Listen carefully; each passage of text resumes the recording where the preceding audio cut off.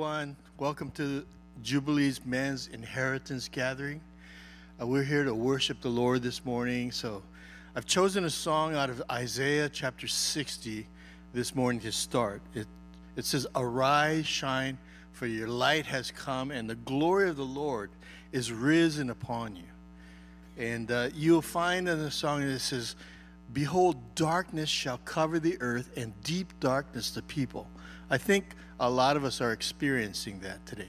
But it also says that the Lord will arise, and His glory will shine upon each one of us. And that's what we're looking for. We're looking for the glory. And so as we worship the Lord, just go ahead and let your heart enter into His presence. Here we go.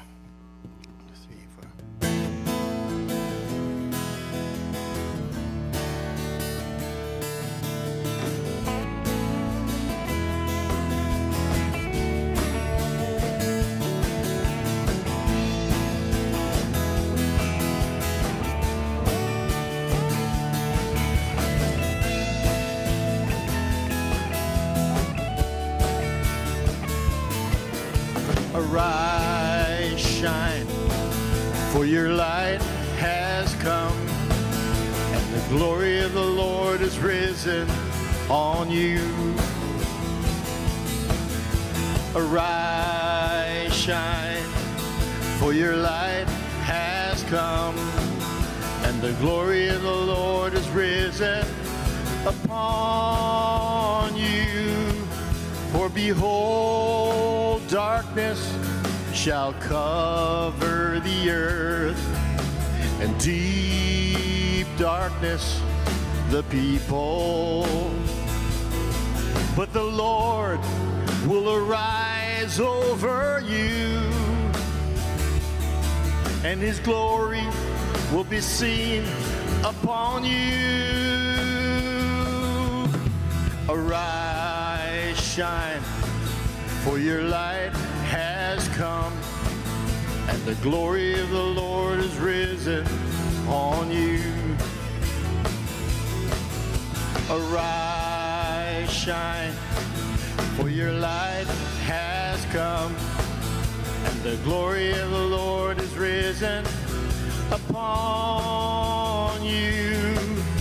The nations shall come to your light, and kings to the brightness of your rising. Lift up your eyes all around and see. They all gather together, they come to you. Your son shall come from afar, your daughter shall be nursed at your side. Then you shall see and become radiant, and your heart shall swell with joy. Arise, shine, for your light has come, and the glory of the Lord is risen on you. Arise, shine, for your light has come, and the glory of the Lord is risen upon you. For behold, darkness shall cover the earth, and deep darkness the people. But the Lord will arise over you, and His glory shall be seen upon you. Arise, arise, shine, for your light has come, and the glory of the Lord is risen on you. Arise, shine, for your light has come, and the glory of the Lord is risen upon you. The nations shall come to your light, and kings to the brightness of your rising. Lift up your eyes all around and see. They all gather together, they come to you. Your son shall come from afar. Your daughter shall be nursed at your side. Then you shall see and become radiant, and your heart shall swell with joy. Arise, shine, for your light has come, and the glory of the Lord is risen on you. Arise, shine, for your light has come, and the glory of the Lord is risen upon you. Arise and shine. Arise and shine. Arise, arise, arise.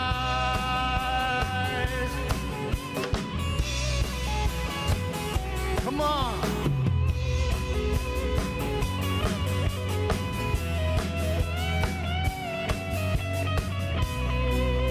Yes, Lord. Lord, we give you praise. We give you honor, Lord God. Blessed be your holy name, Lord. Hallelujah. You alone are worthy. You alone are worthy to be praised, Jesus. Hallelujah. Thank you, Lord. Amen, amen, amen, amen. Hallelujah. The message is arise, because it doesn't matter if darkness is covering the earth. The East Coast is experiencing that right now in a tangible way. The darkness is covering the East Coast. But the Lord will arise over you individually. He will arise over us, and his glory will be seen upon us. That means people will be looking in the darkness. They'll be looking for light, and the light will be seen on you and on you and on you, on each of us. That's where the glory is, you know. So if you're looking for the glory, look inside, because the kingdom of God is in you. Hallelujah. And he wants to come out.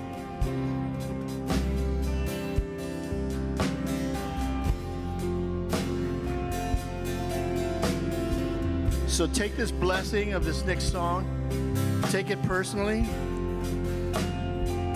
and just take it for yourself and your family. Sing it out loud. Let your spirit rejoice in the promise of God. This is from Numbers and Deuteronomy. The Lord bless you and keep you. Make his face shine upon you and be gracious to you. The Lord turn his face toward you and give you peace.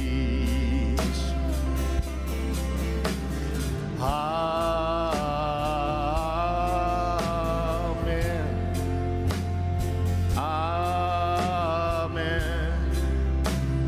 Amen.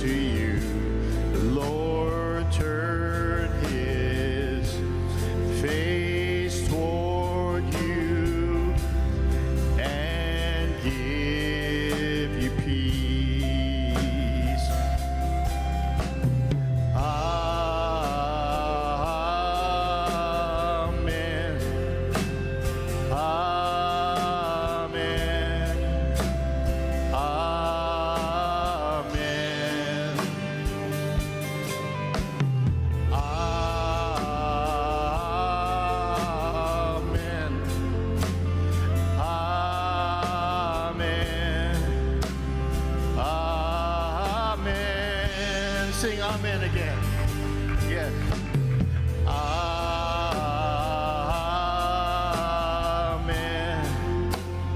Amen.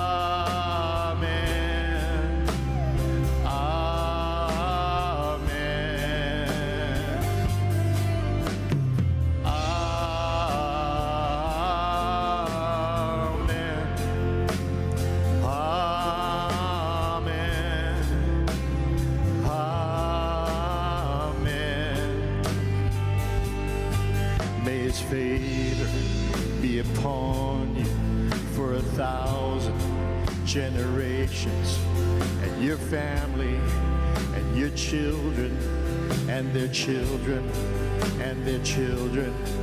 May his presence go before you, and behind you, and beside you, all around you, and within you. He is with you. He is with you in the morning, in the evening, in your coming and your going, in your weeping and rejoicing. He is for you. He is for you. He is for you. He is for you. He is for you. He is for you. He is for you. He is for you. He is for you. Yeah. Amen.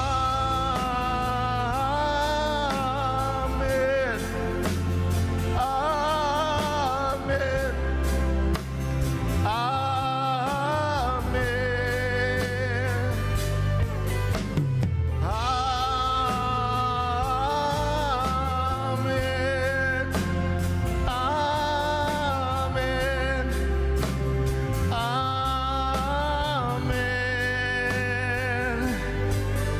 For you, he is for you, he is for you, he is for you, yeah. Amen.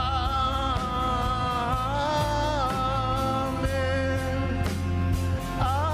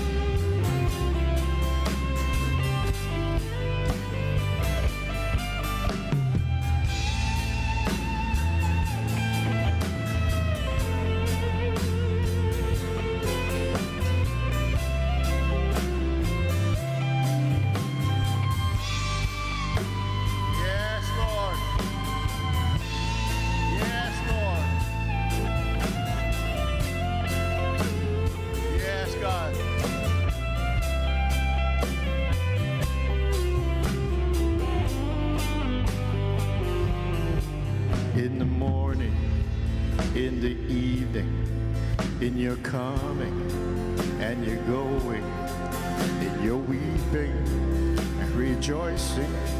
He is for you. He is for you. Hallelujah. Yes, God.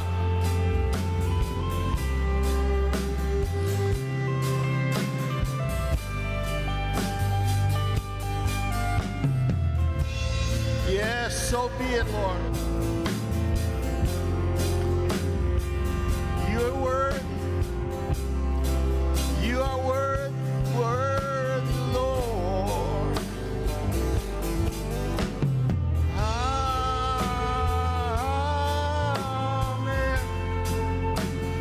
Amen. Amen. Shela lava so shekera. Bela soto jebe brando se shekela. Shela lo.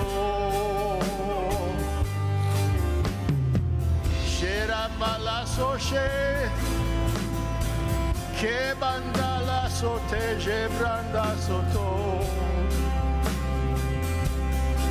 shela lava sotejera che la doce shebe brando che se veta salatoje bavalesa cobrándose chevelando que se banda que se bresa chondolote besalando que bebrando se velato que se lenta balasoche.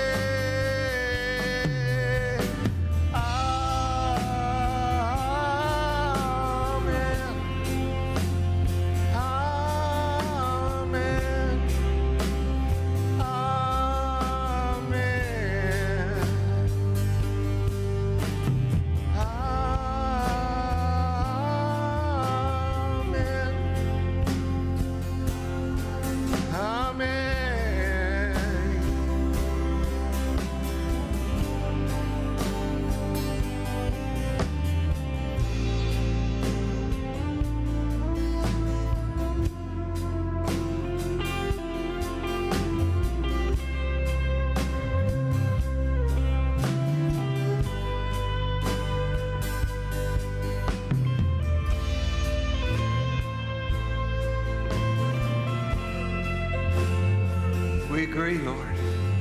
We agree with your blessing. We agree with your promise. We agree with the inheritance we have in Christ. We agree with your glory shining up, rising. Christ in us, the hope of glory. We agree with your testimony, Father, of your Son and the eternal life that we have been given in the Son. We agree with you and what you have accomplished. We approach you, Father, as sons. We rejoice in what is accomplished in the Son. We praise you. We praise you for the expansion of your kingdom, for the activation of your body and liberation of your people in every way. Praise you. Praise you. We praise you. We praise you. You are able to perform your promise. You are able, God. We praise you. We glorify you. We are convinced. We are persuaded. You are able to perform your promise. In Jesus' name. Amen. Amen. Praise God. Let's thank God for the worship. This was just, thank you, bless you guys. Wes, I didn't know you played drums, Bill. Blessings. You did. Amen. You did a good job, and in and out of season. Take a moment, greet one another, welcome each other. Hi, everyone online, those who join us. Jesus has brought us together for men inheritance.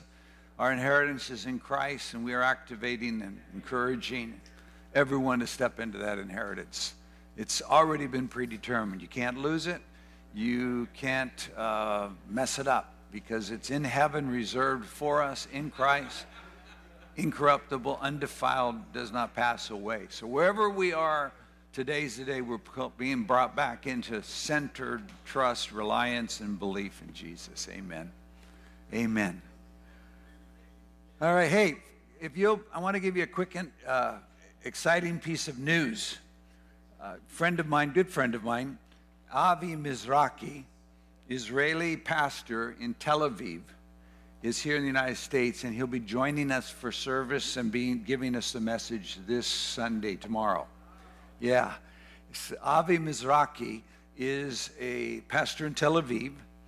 He has an ministry of prayer, been there many times. We've ministered many times with him. He has food distribution. He also does a reaching out to the homeless, and the widows. He's just all over Tel Aviv, and he's been there for 30-some years, and he carries just a real. He's homegrown. He's Israeli homegrown, carrying the message of having met the Messiah, and he's just You'll love him. You're going to love him. Last time he was with us was 2006. So that tells you how far back our relationship goes. And we've been in his church many times, and believe it's going to be a sovereign moment, especially after we've prayed for Israel in such an extensive way for the last 21 days before Pentecost. So plan on it. Let somebody know. It just happened. It was set in motion, but got put on the side, and we forgot about it all, and then just found out suddenly that, oh yeah, we are hosting him. So it's a God setup, but we need to get the word out. If you think of anybody who loves Israel, wants to hear about what God's doing right there in the land, this is a great Sunday to come and get friends to come. Okay? All right, bless you. I got to ask Mike Scherer to come up and share a testimony. We were talking the other day, and he feels a charge, and I felt like, yeah, please share that. We need to hear that. So come on up, Mike. Thanks. So good to see you all. Good morning. Everyone awake? All right. All right. Man, I just love that song that y'all were playing at the end. And as we were praying it, I just felt like Numbers 7 came to mind, where it says, after the blessing, the Lord said, I will put my name upon your children, and I will bless them. And so I just, as men, can we just all stand up and just bless our children? And just, I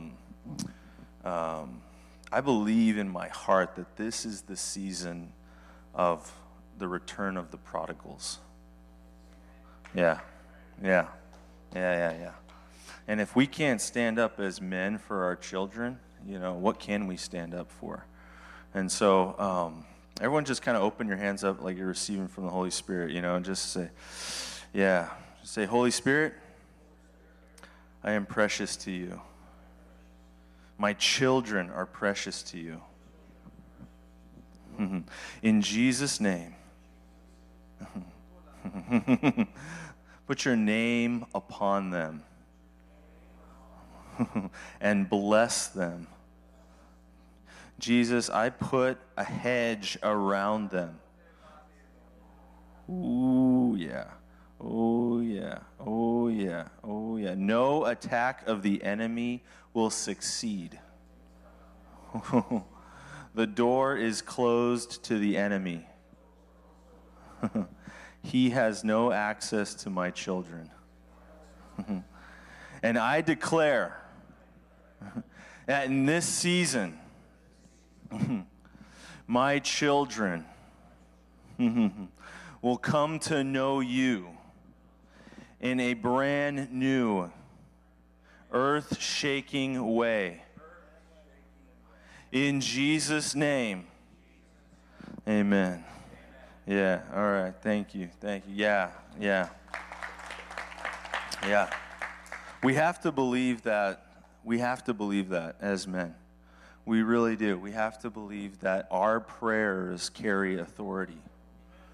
We do. We have to rise up, because the revival that's coming, and it is coming to the family. It's coming to the family. There's a revival in the family that is happening. I look all around, and I've gotten to know a lot of you. All of us have a Job story. And hallelujah. Because without the Job story, he can't work that Leviathan out of our heart. He can't work that pride out of our heart. So thank you, Lord, for that Job story. But on the opposite side of that, there's a resurrection. Amen? Yeah. A lot of you are contending for your children. A lot of you are contending that God would bring them back in. I believe that this is the season that happens. I believe that is the season it happens. And so we need to, as men, go to the Lord and say, it is happening now. It's happening now. When you come to the Lord in faith, you say, I am coming to you, and it's happening now. My children are going to have your name put upon them. Your name is on them. Amen? Yeah. And so I want to talk a little bit in the next couple minutes because I only got a short time, but I want to talk about where our authority comes from as men. And I do a lot of deliverance prayers. I'm sure a lot of us have seen deliverance prayers. And I'm reminded of a story of a young boy who was struggling with addiction. And he hadn't told his parents he was struggling with drugs. And he also, he had so much shame on his heart because of this sin that was in his life. And I remember I was just sitting in on this deliverance, and there was a gentleman mentor of mine who was praying over him, and then he turns to the father who was there after the son had confessed his sin and confessed, I'm going to say it, and he said, I want you to pray for him because, and this was a guy who was walking in incredible authority, incredible ministry, incredible footprint, and his hand had reached the nations. And he said, I want you to pray for him because my prayers do not carry the authority that God gave you as his father. We have to believe that as men. We have to believe that when we go into the secret place, when we go and we contend for our children, we are bringing a God-given right over them, a God-given right to usher them into the kingdom of heaven, to protect them, to provide, and to profess them before the Father. We have to believe that. And some of you, I believe, have lost hope in that, and I believe this is the season God wants to restore hope for that. Restore hope for that. I got a vision the other day. It was actually at the Pentecost party, and I saw a bunch of campfires all along the parking lot. And as I was looking out, I saw the embers were getting dimmer and dimmer and dimmer, but it was smoking. Like, if you can imagine like a campfire, you go to the campfire, it's really bright, and then all of a sudden it gets to that smoky part where it's just smoke coming up. And I asked the Lord, what are you trying to speak to me right now? And he's saying, they need to be activated in my gospel. They need to be activated in my gospel. And I'm reminded of Galatians chapter 1, where Paul, he says to the Galatians, and they were struggling of going back in the law. And he says, if an angel or an elder comes to you with a different gospel, you are to reject that person as accursed. And I look at the American church, and we tend to cling on to one form of the gospel or another. We tend to get in one camp or the other. And I believe this is the season where we get fully activated in the gospel. And this isn't just for the unbeliever, it's for the believer as well. Because in Romans chapter 1:16 it says, I am unashamed of the gospel, for it is the power of God unto salvation. And that word salvation is a Greek word, and one of the definitions of it actually means to preserve, almost like salt that is going on, some food that needs to be preserved. And I started to think about this, and the Lord began to show me, that's not just for the unbeliever. That's for the believer. That's for the believer. And the Lord's been showing me this because the past 2 weeks we were doing outreach up till Pentecost, and we were seeing so many people get touched. But the one person who was being touched the most was me. I was being touched the most because he was making it alive in me again.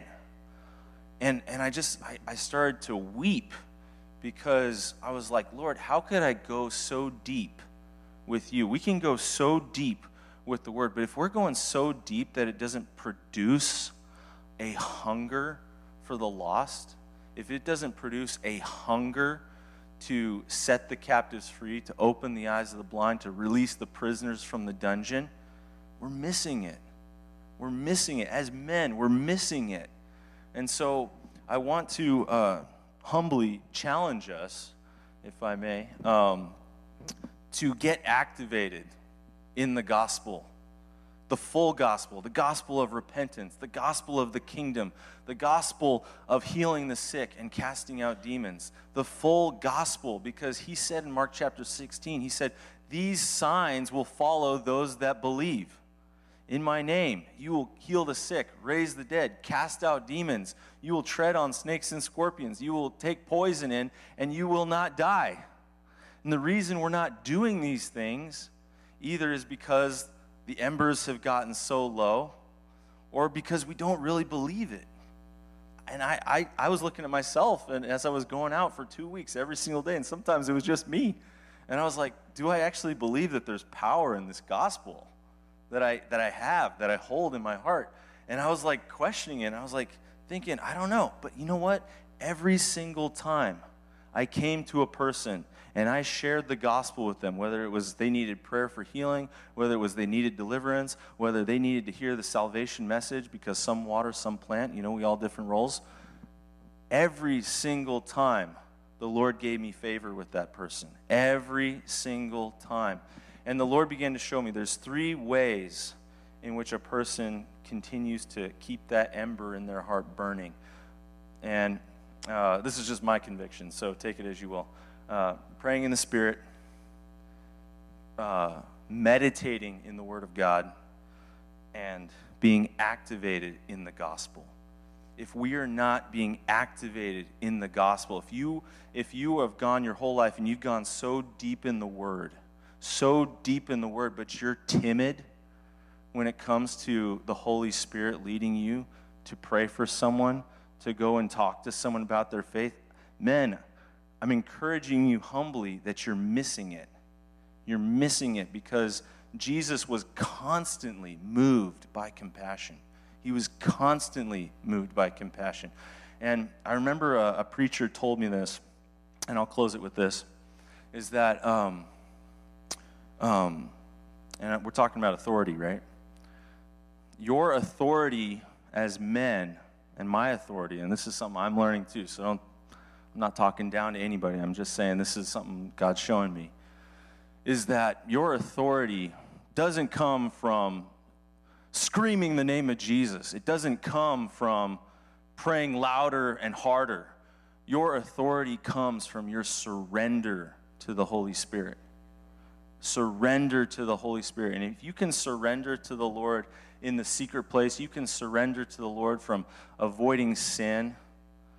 But if you're not surrendered to stepping out, you're not fully surrendered. And some of you have surrendered to God in so many areas of your life, much more than I have, but you're not surrendered. We're not surrendered to the yielding and the obedience of the Holy Spirit when we see someone who needs to know Him. And I believe that revival is coming, but revival will only come if we have revival in us. We need revival in our hearts. And so I just want to encourage you with that and just say that, revival is coming, but I'll know it's coming when every single one of us, including me, can't bear the thought of someone who is lost, someone who is hungry, not receiving something from the Lord. And so I just feel like timidity is something that the Lord is breaking off of men in our body, including myself. He's breaking it off. So I'm just going to pray that over all of us, and just if we all could just stand and just receive from the Holy Spirit, because I think the Lord wants to impart something. He wants to impart a fresh fire in us. So everyone could just open your hands to receive from the Lord. Yeah. God, I just repent right now of preaching a different gospel. I repent, Lord God, of keeping your gospel to myself and not sharing it. Lord, you said in your word that as freely as I have given, give to others. And so right now, in the name of Jesus, everyone open up your hands like you're receiving from the Lord. In the name of Jesus, Lord, put your fire in every single one of these men. In Jesus' name, equip them and activate them in the power of the Holy Spirit. that when they step out, they carry an authority, they carry a mantle that is for them and their children, Lord God. When they go, demons flee in Jesus' name. When they step out, Lord God, they are bringing the sword of the Holy Spirit with them, Lord Jesus. They are bringing the love of the Father and the conviction in His Word.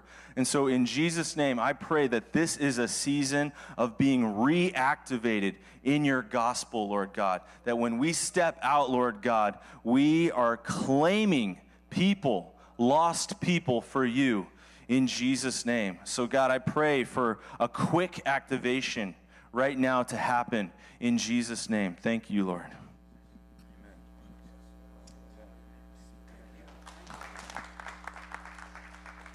Thank you, Mike. Amen. We say amen? Amen. Amen. That's very good. That's really good. This is, I really believe, a season of activation, and we're engaged. And in fact, One Place Men, step forward, help us on Wednesday nights. We've just started Love Feast, eat together, then we pray together and pray for members in our body, activating.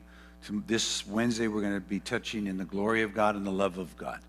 And right there is one of the things Mike just touched on. God did not give us a spirit of fear, but a power, love, and a sound mind.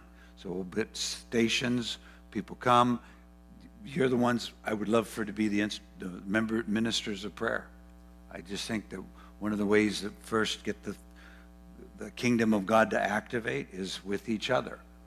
Again, we all, the enemy's plan is always to isolate and get us into a place where we're just by ourselves and we don't feel the connection.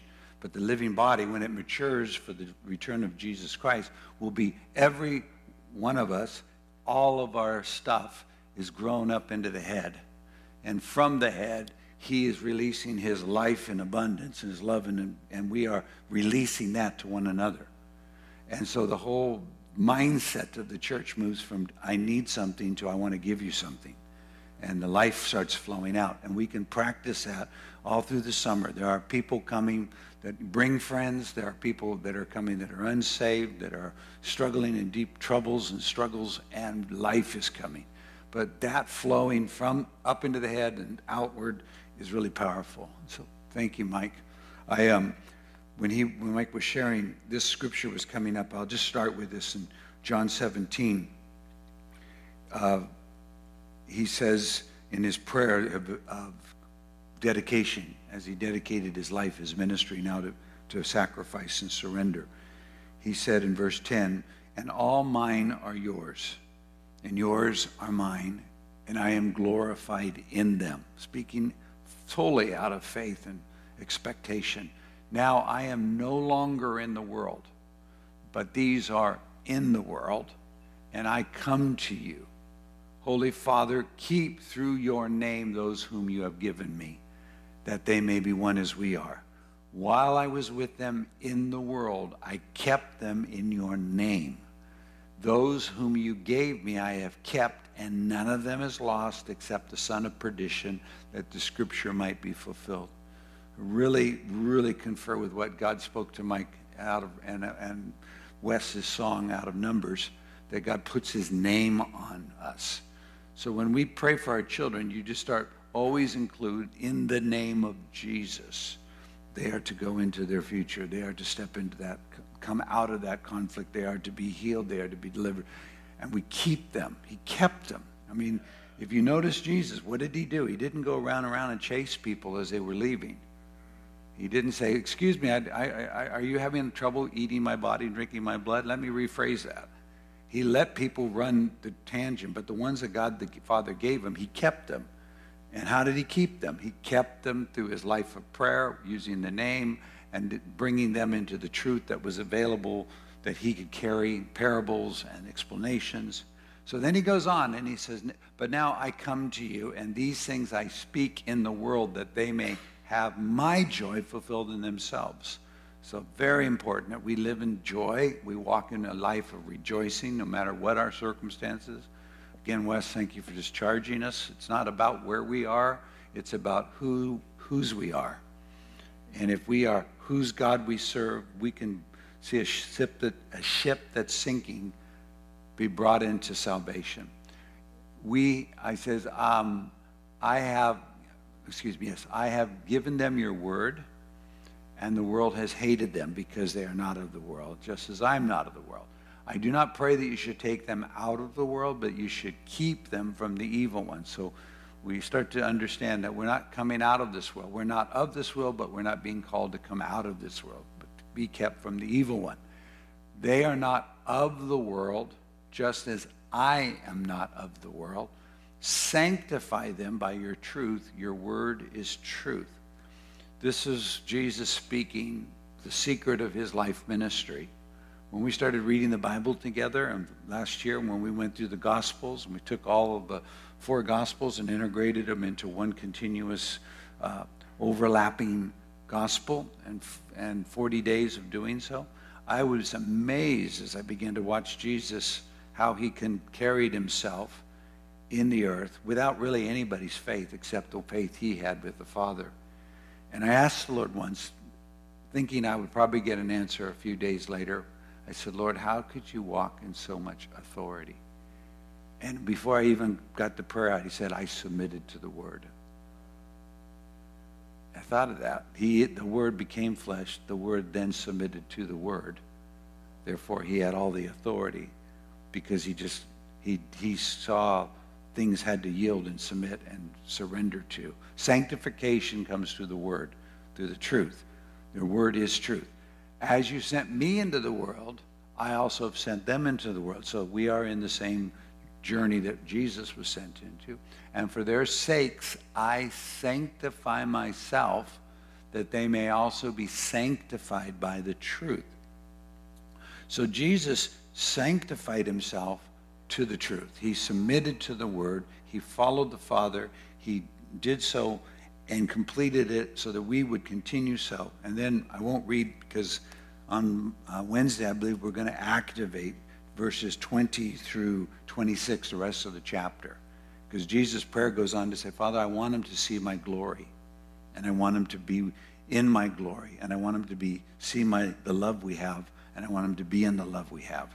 And that's why I think this Wednesday is to activate and come into that prayer of Jesus and experience his glory and his love. So inheritance is a big, big, big thing with the kingdom. And I woke up this morning remembering Ephesians 1, where the prayer, Paul begins to speak of this great place that we've been given, blessings, every spiritual blessing in the heavenly places in Christ, that we've been positioned before God in love, wholly without blame. That he goes on to say that we predestined to adoption as sons. And then he even goes on to say, in him, Jesus, we have redemption through his blood and the forgiveness of sins according to the riches and abundance of his grace. And then he goes on to say the goal of all of this is the mystery of God, the mystery of his will is that God is going to gather everything into his Son. He's going to sum up all things in Christ, both in heaven and on earth, in Christ. So do you ever feel like you're trying to get somewhere and it's not working? Maybe you're trying to get out from where God's trying to pull you in. So the summation of the body will be in Christ. And then he expands that and he says, and in him we have an inheritance. And it says, in Christ we have inheritance, being given to us by God the Father before time began, predestined according to his purpose, to which he works in his counsel. So this inheritance that we have been given was given to us in Christ by the Father before time began. It's the place we hold in the body. It's the living member that we have been born into. We were not born into the body and then God figures out what we were to do. When we were born again, we came into both a sonship with purpose and an inheritance, something so beyond the grasp of it. Paul finishes the chapter by saying, I'm asking God to give every one of us a spirit of wisdom and revelation in the knowledge of him, that the eyes of our understanding could be enlightened. And then he reiterates in prayer what he just declared in Revelation.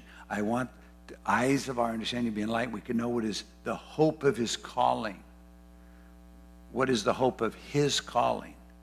So God has a hope in his calling us. Not just do we have a hope in him calling us, he has a hope in. And what is the riches of the glory of his inheritance in us? So he has an inheritance in us. And he wants us to understand the riches of the glory of his inheritance in us. And what is the surpassing greatness of his power toward us who believe. And that's the resurrection power that was demonstrated in Jesus and the ascension and where he sits in exaltation. And that is, we are his, he is the head, we're the body, the fullness of him, and he fills all in all. So, yesterday's Bible reading is in Deuteronomy 32, and in that chapter, something absolutely powerful happened for me. I'm just so thankful. Man, did you know we are reading the Bible today together aloud because of you? Because God said to me back in January last year, not this year, last year, when he declared to us it was time to praise him for his mercy and to hold praise, because as we were to spend 2 years praising him when we couldn't see what he was doing, that if we held that place of praise, we would be in Jeremiah, we would be in 2 Chronicles 20:24, which is when they came and saw the devastation that God had brought upon the enemies of Israel, that we would see what God was doing as we were praising him without being able to see. And so he made it really strong to me. You've got to praise me. I do not want anything but praise to who I am, what I'm doing, and declare and agree. And no sooner did we say, let's do this as a church, the Lord said in that first week of January, he said, you've got to give my men something to praise me with. And I knew immediately what book of praise is better than the book of Psalms, right? The book of Psalms is the book of praise. It'll take, and so we committed to do 5 Psalms a day for 30 days, which gets 150 Psalms done in 1 month, so you can actually do this book of Psalms once a month. I've been doing that since we did that. I'm on the 18th go-around now. Why? Because immediately I found my courage returned. Mike was talking about. I found my connectivity to God in assurance. I found that I could speak to the Lord in my honest condition, expecting his intervention. I learned of his ways. I've watched his heart. I began to just come alive. So we did that. We did it for a month, if you remember. So January for a month, then we did it for another month again, and then we did the gospel, the compilation of the gospels, where we took 4 gospels and layered them on top of each other and did that for 40 days. That brought us right up to Easter. All of these are sovereign. Nobody could have planned that. So after we finished that, we embarked on the journey through the book of Acts through Revelation. And then when we had finished that, we were about at the end of the year. It was amazing. So this year we launched on a much more ambitious journey. We're doing the Gospels 3 times, and we're doing the entire Old Testament from Genesis to Malachi 1 time. And I continue to be amazed that every time I'm in the day's reading, I'm going, God, wow, how did you know I would be right here to hear this truth? And besides the idea that there was any genius of man in it, which there certainly wasn't, it's just math. We just put it together in a mathematical equation. A few times we might grab, for a special occasion like Easter or Pentecost, we'll put in another verse that's right on that, or another chapter. And it's really simple. Everything is Jesus. He is the Word. He was made flesh. Everything from Genesis to Revelation brings us to Jesus Christ. And everything about Jesus Christ is seen in the man and is now demonstrated in his exaltation. So we are being challenged through the journey of the Scriptures, which it says in Romans 15, it says there's a comfort, there's a patience and comfort that comes out of Scripture. And there's a patience, and God is the God of patience and comfort. And so when we submit into those simple truths, next thing you know, we begin to have one mind, one mouth, and we begin to glorify God, and we can receive one another into the glory of God. Because we're outside of the context of where we are in life and culture and current events. We are living in eternal truth. And Deuteronomy 32, which was the Song of Moses. We did it yesterday. He says of verse, let me see, I'm just going to do the simplest part. It's the whole Bible just talks about it. The Lord's portion, it says in verse 7, remember the days of old. Consider the years of many generations. Ask your father, and he will show you. Your elders, and they will tell you. When Most High divided the inheritance to the nations, when he separated the sons of Adam, he set the boundaries of the peoples according to the number of the children of Israel. For the Lord's portion is his people, and Jacob is the place of inheritance. So he gave Israel an inheritance, as Israel is his inheritance. He's given us an inheritance in Christ, as we are his inheritance in Christ. So the activation that starts with this, we have to agree with that. We have to begin to submit back to that truth. That's why Jesus made it very clear. Father, I'm not asking you to get them out of the world. I want you to keep them from the evil one. They need to be sanctified in truth. Your word is truth. They need to submit to my word. They need to read my word. They need to live in my word. They need to come. And beloved men, if you're not in it, you got to start today. You just really have to get back in the Bible. 5 chapters a day. It's not too much for most. All of you guys are smart. If you can't do 5, do 2. Do the gospel and the epistle, the first 2 of the Bible reading. If you've got a better Bible reading program, do it. I'm all good with it. But if you're not reading the Bible, you are losing your ground. I've lost my ground many times over life, and every time I've lost my ground is because I quit reading the Bible. I quit submitting to the Bible.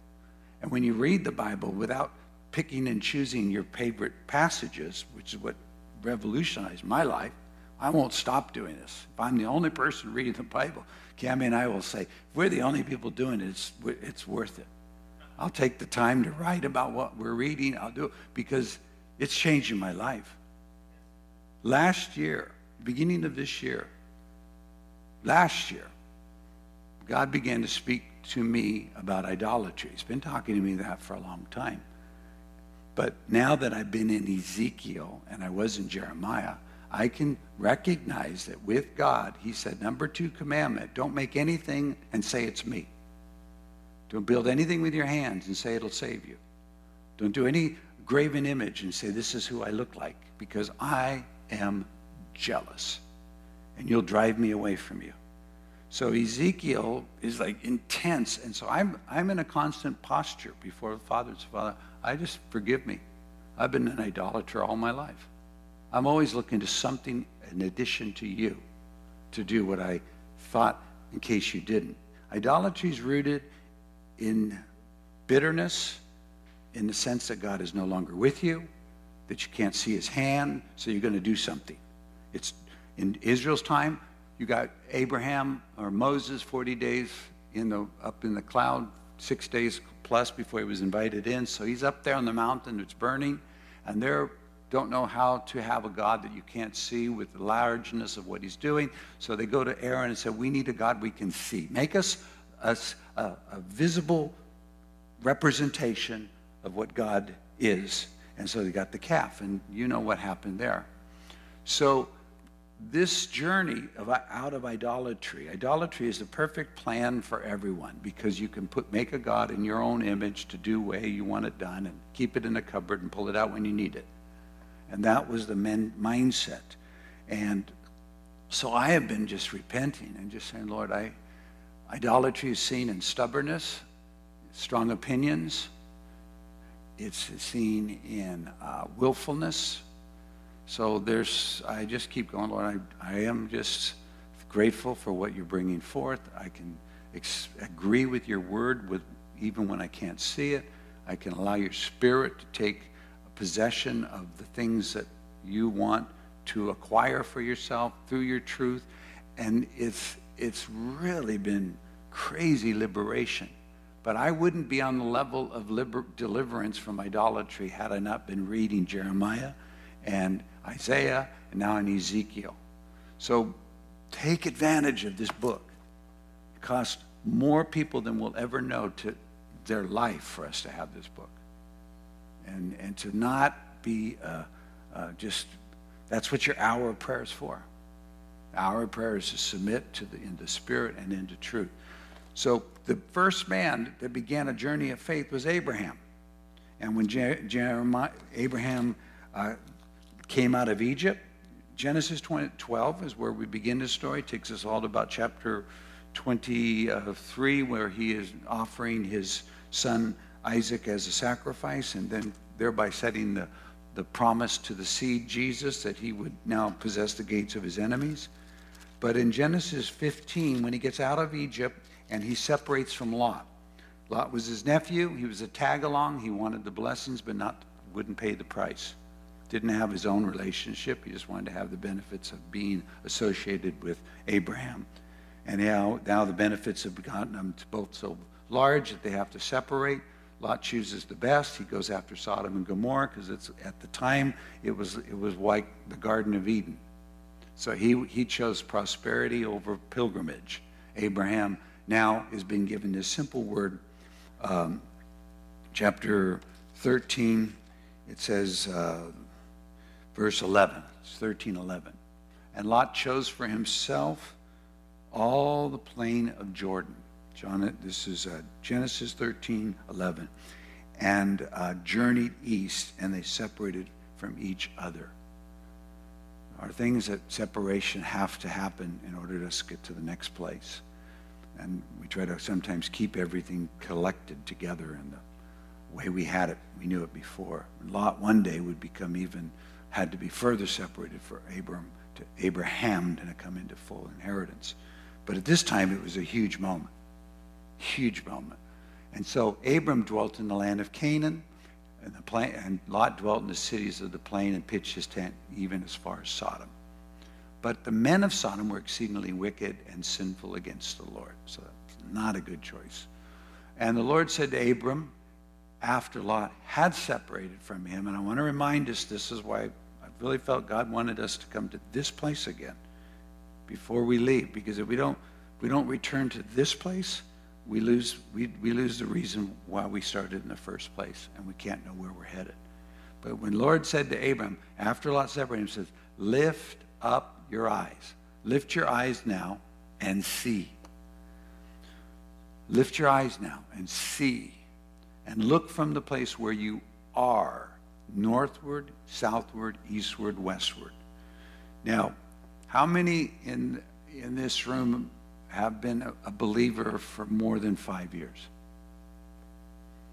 How many for more than 10 years? How many more than 15 years? 20 years? 30 years? 40 years? 45 years? 50 years? I'll keep going till I know for 60 years. 65 years. One more? 70? Dan, I knew I'd keep Dan going.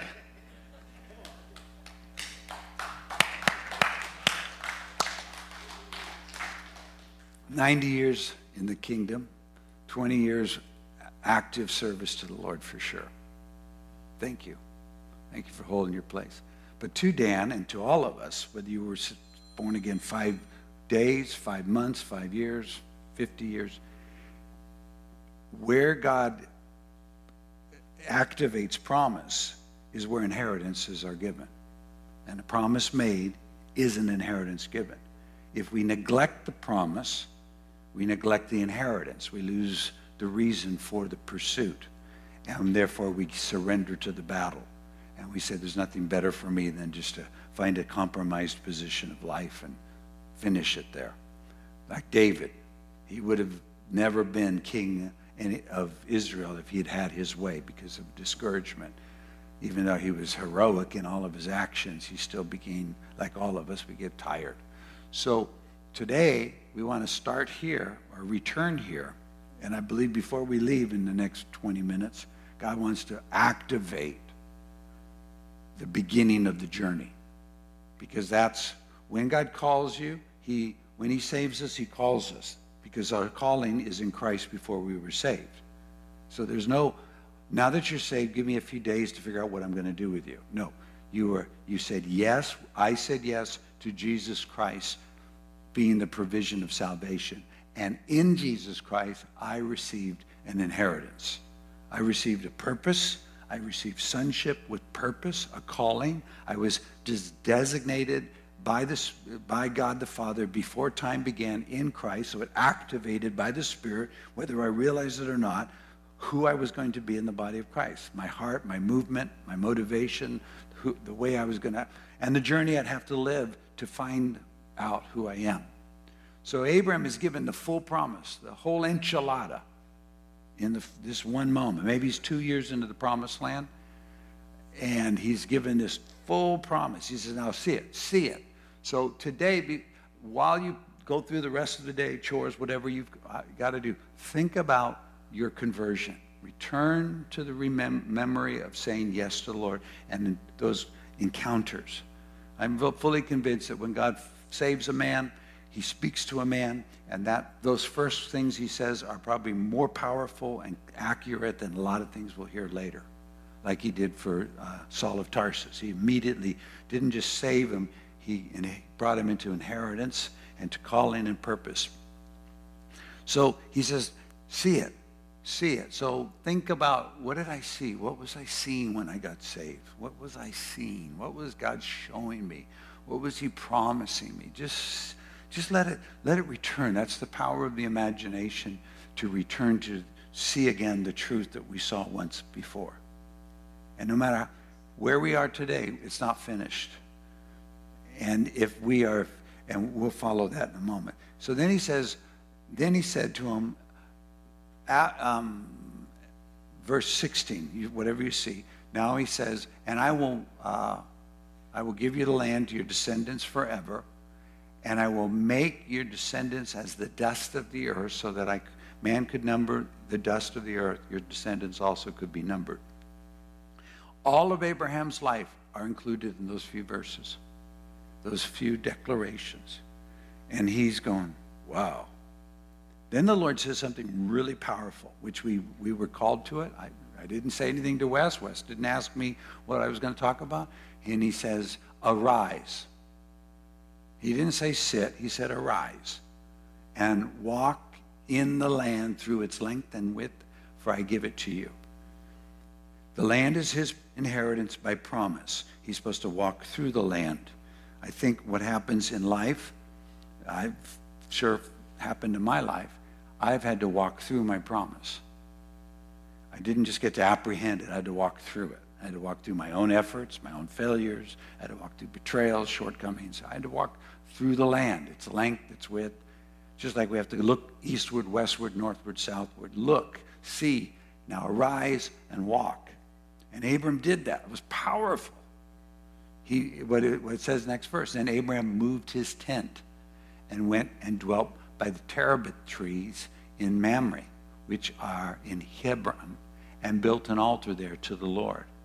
So Abram saw, which we can see and are to see. There's not one of us in this room, if we'll take the time with the Bible and the Spirit, cannot see again what God said to us.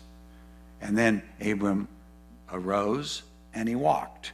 And there's not any of us that cannot return to the journey that started us and continue in faith with God in fellowship to where we are currently today. And we will see in that journey all of what Abram saw in his life. We will see failures, bad decisions. We will see times of great courage, sacrifice. We will see things that sabotage our hope, put us into kind of a slowdown or shutdown. We will see times of deliverance. We will see times that we were accusing God that he was not faithful when it was us who were off on our own tangent and idolaters. We'll see it all because we get the advantage of hindsight. Because in Christ is your inheritance. My inheritance cannot be lost, cannot be stolen, cannot be sold for another price, cannot be given to another man. It is in Christ. And 1 Peter says it is reserved in heaven for us. And it's incorruptible, it's undefiled, and it doesn't fade away. So the possibility of this authority in this room over the inheritance that God the Father gave us in Christ before time began, though we've maybe squandered it, it would appear in our life. It has not been squandered. And it can and will be activated and called forward and brought into fruition at God's appointed time. And we know this. When God said it was time for Israel to be delivered out of Egypt, it said when the time grew, according to the promise he gave Abraham, he sent a man. Well, how did he send that man? Through a womb, who was born during a time that there was no longer male children allowed of Hebrews, and set into the Nile, then raised as the Pharaoh's daughter, and then dispersed into the wilderness for 40 years. So 80 years before the promise needed to show up, God started the process. So think about that. It's where we are today. Abraham will take 25 years from this moment, or 22 years, 23 years. We don't know exactly, but he will continue to see more, try more, see more, try more. And at the same time, he will learn one thing over this entire journey. God can do what he said. God is able to perform it, and I'm not. And furthermore, God doesn't want me to be the worker. He wants me to be the receiver. I believe you can do this.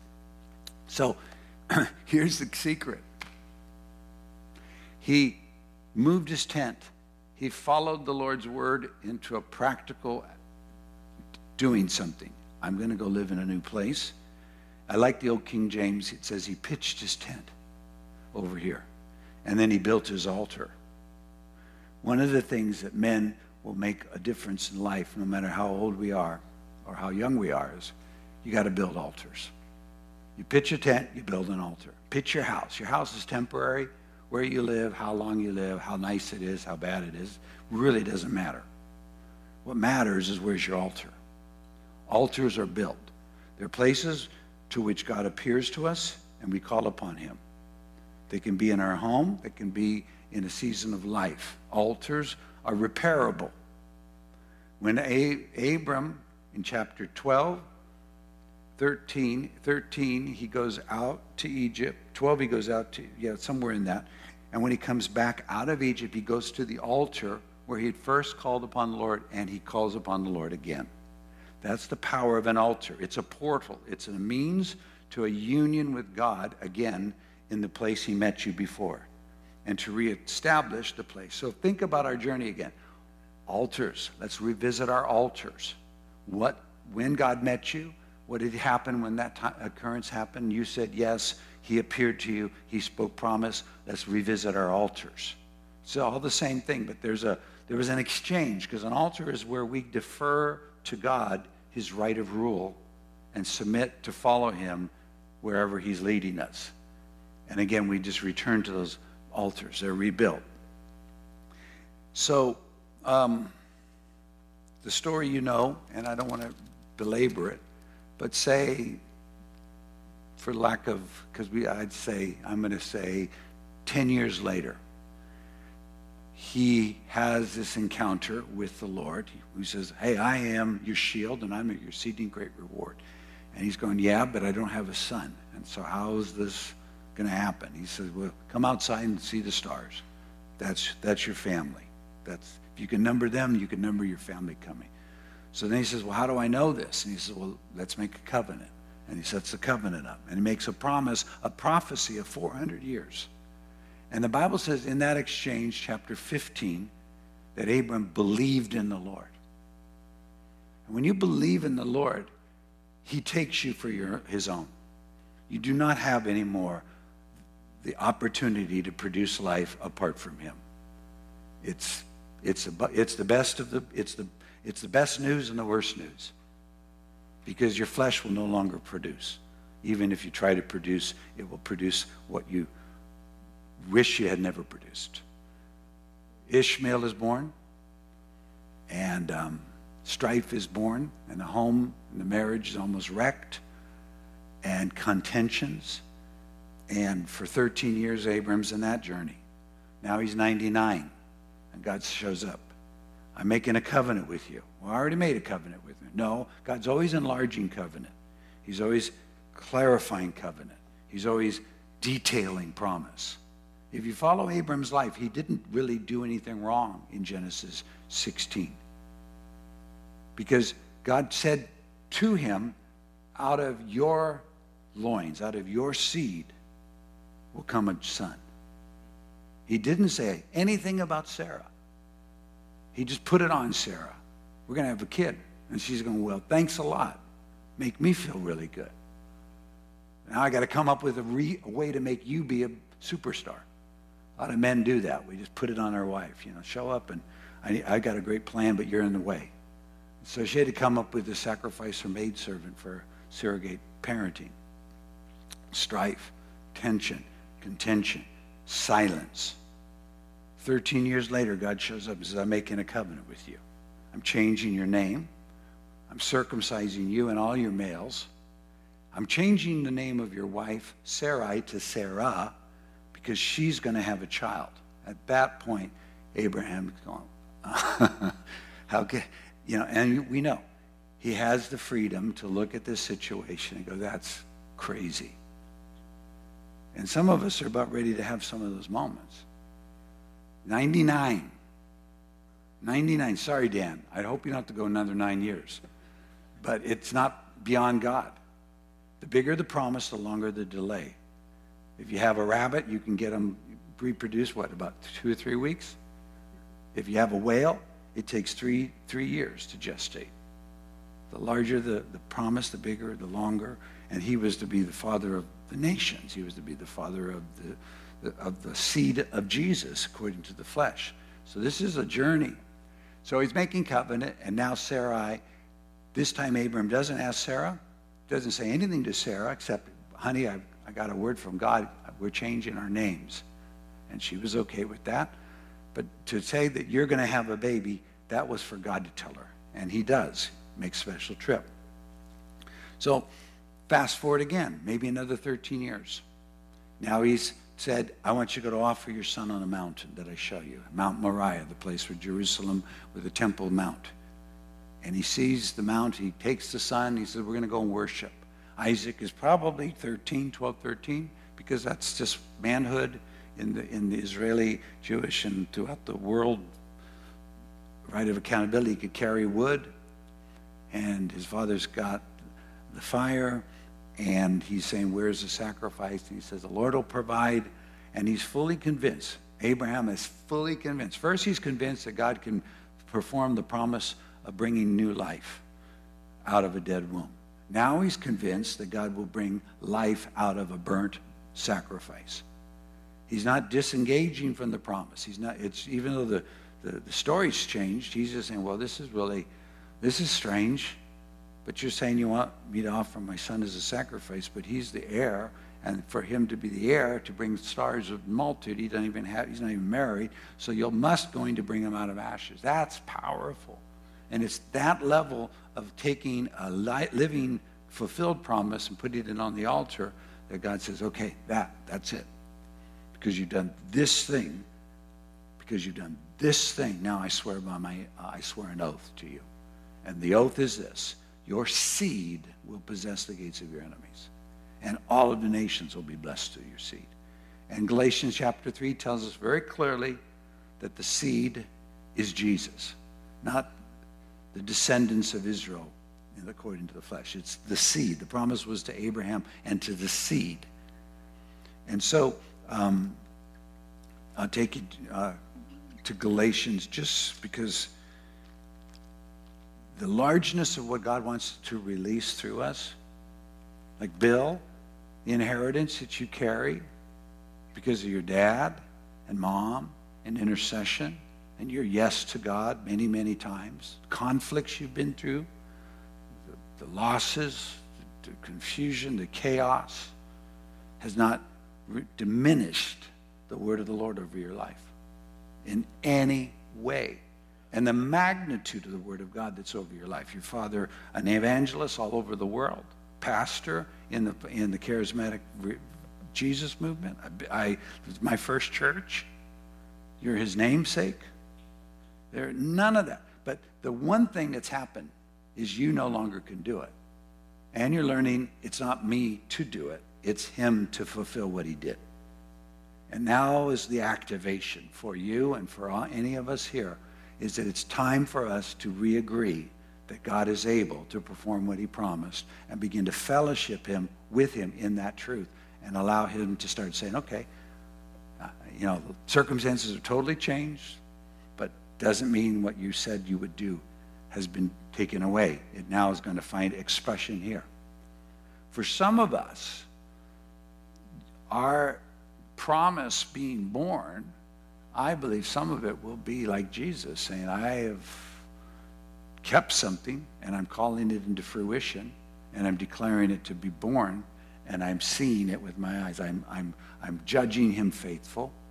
And I don't know that in this room that's one of us could say to the Lord, Lord, I now agree with you for the promise you gave me during the Jesus Revolution, the Jesus movement, to come forth this next move in its fullness throughout California. And God said, that's what I was waiting for. So somebody that would agree with me, who has the authority to agree with me, because I already made the promise to them, and now they're agreeing. You don't know all the dynamics, right? But the possibilities are that we say yes to the Lord, and now we re-engage with the Lord, activate, and we step into that journey. The Bible is your inheritance.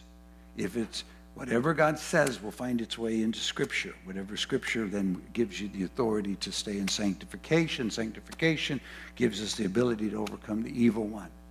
And it's a process, and it's active. In Acts chapter 26, and then Paul, 20 plus years later, says to King Agrippa, let me tell you about how I was saved. And let me tell you what God said to me. And I have never been disobedient. I've always allowed this vision to influence me. He said, it's matured. I have more clarity. I understand what God was doing when he wrecked me as a terrorist and called me into apostleship. But it took me a while to get into the authority that he called me into. But now I'm in it. And now I understand what I was called out to do, to bring. He said, I was called to bring light so that I could turn from darkness to light and from the power of Satan to the power of God, and to bring forgiveness and an inheritance to those who have faith in Jesus Christ. Those are big words, but they're maturing words. They're maturing words. I just think that it was just so right for Mike to say, it's time to pull your kids and declare them into their inheritance, wherever they are, wherever they've wandered. It's time to declare, use the name of Jesus. Use the name of Jesus to see the completion of the promise that God gave us, and no longer let the promises kind of just be fallow. But some of us are too old to make them happen. Some of us, if you were to go to your children and try one more time to call them to faith, there would just be one more hardened heart. Kenneth Hagin used to say, the people that most of the time God uses outsiders to bring your children fully into the kingdom, because they know you and you know them. And so But why not? Why not? So let's stand together. There's much to be said, but I just believe. If you are not reading the Bible, I will not stand before God and say, I didn't want to tell them they had to read the Bible because it seemed un-American. Tell anybody what they have to do. No. Read your Bible every day. Pray. Do you know what we said 2 years ago is inheritance meant? I'm going to give God an hour a day, 5 days a week. I will bring a believing heart, and I will bring a speaking mouth. I will come give him that time. Then I will come into his spirit and into his word. And there we will be changed. And there we will receive and exchange and receive and exchange. The good news is we may be behind our time, but God is on time. And his purposes are yet to be fulfilled. And I believe. So today, let's close your eyes, open your eyes, lift up your head, however, but see the day we were saved, the day you were saved, the day you said yes, you surrendered. If it wasn't the most significant because you were very young and you just continued in your maturing, the day Jesus called you intentionally. And again, the callings, like covenant, they get further and further with clarity as time goes on. See it. Be there. It's eternal. That's an eternal event that never will go away. It's an altar. Whoa.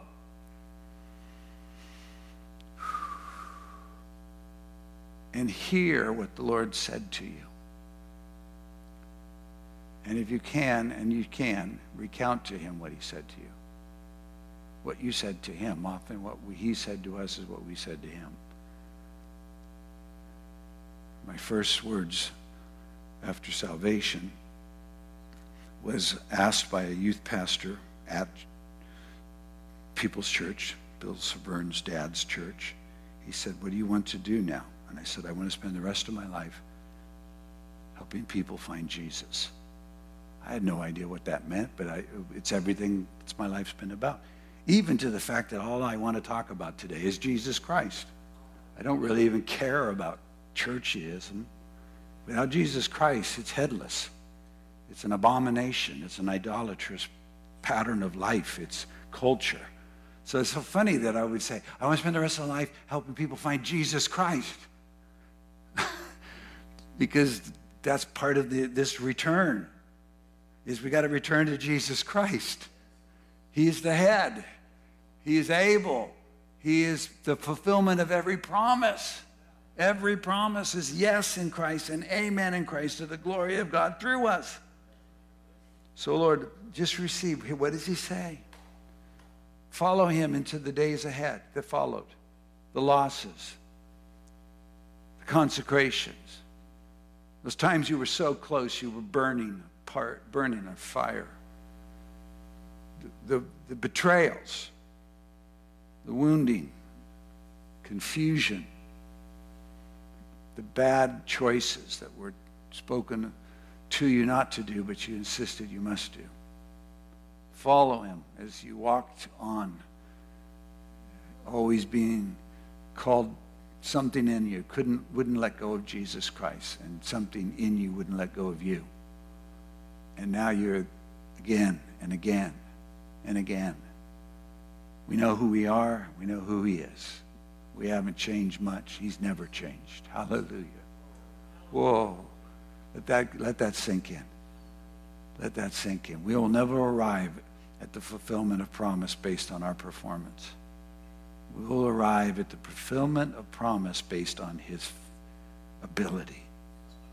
Whoa. Praise you, Jesus. Think of the woundings, the losses, the confusion. All the gains. Remember all the beautiful gains and hopes we held?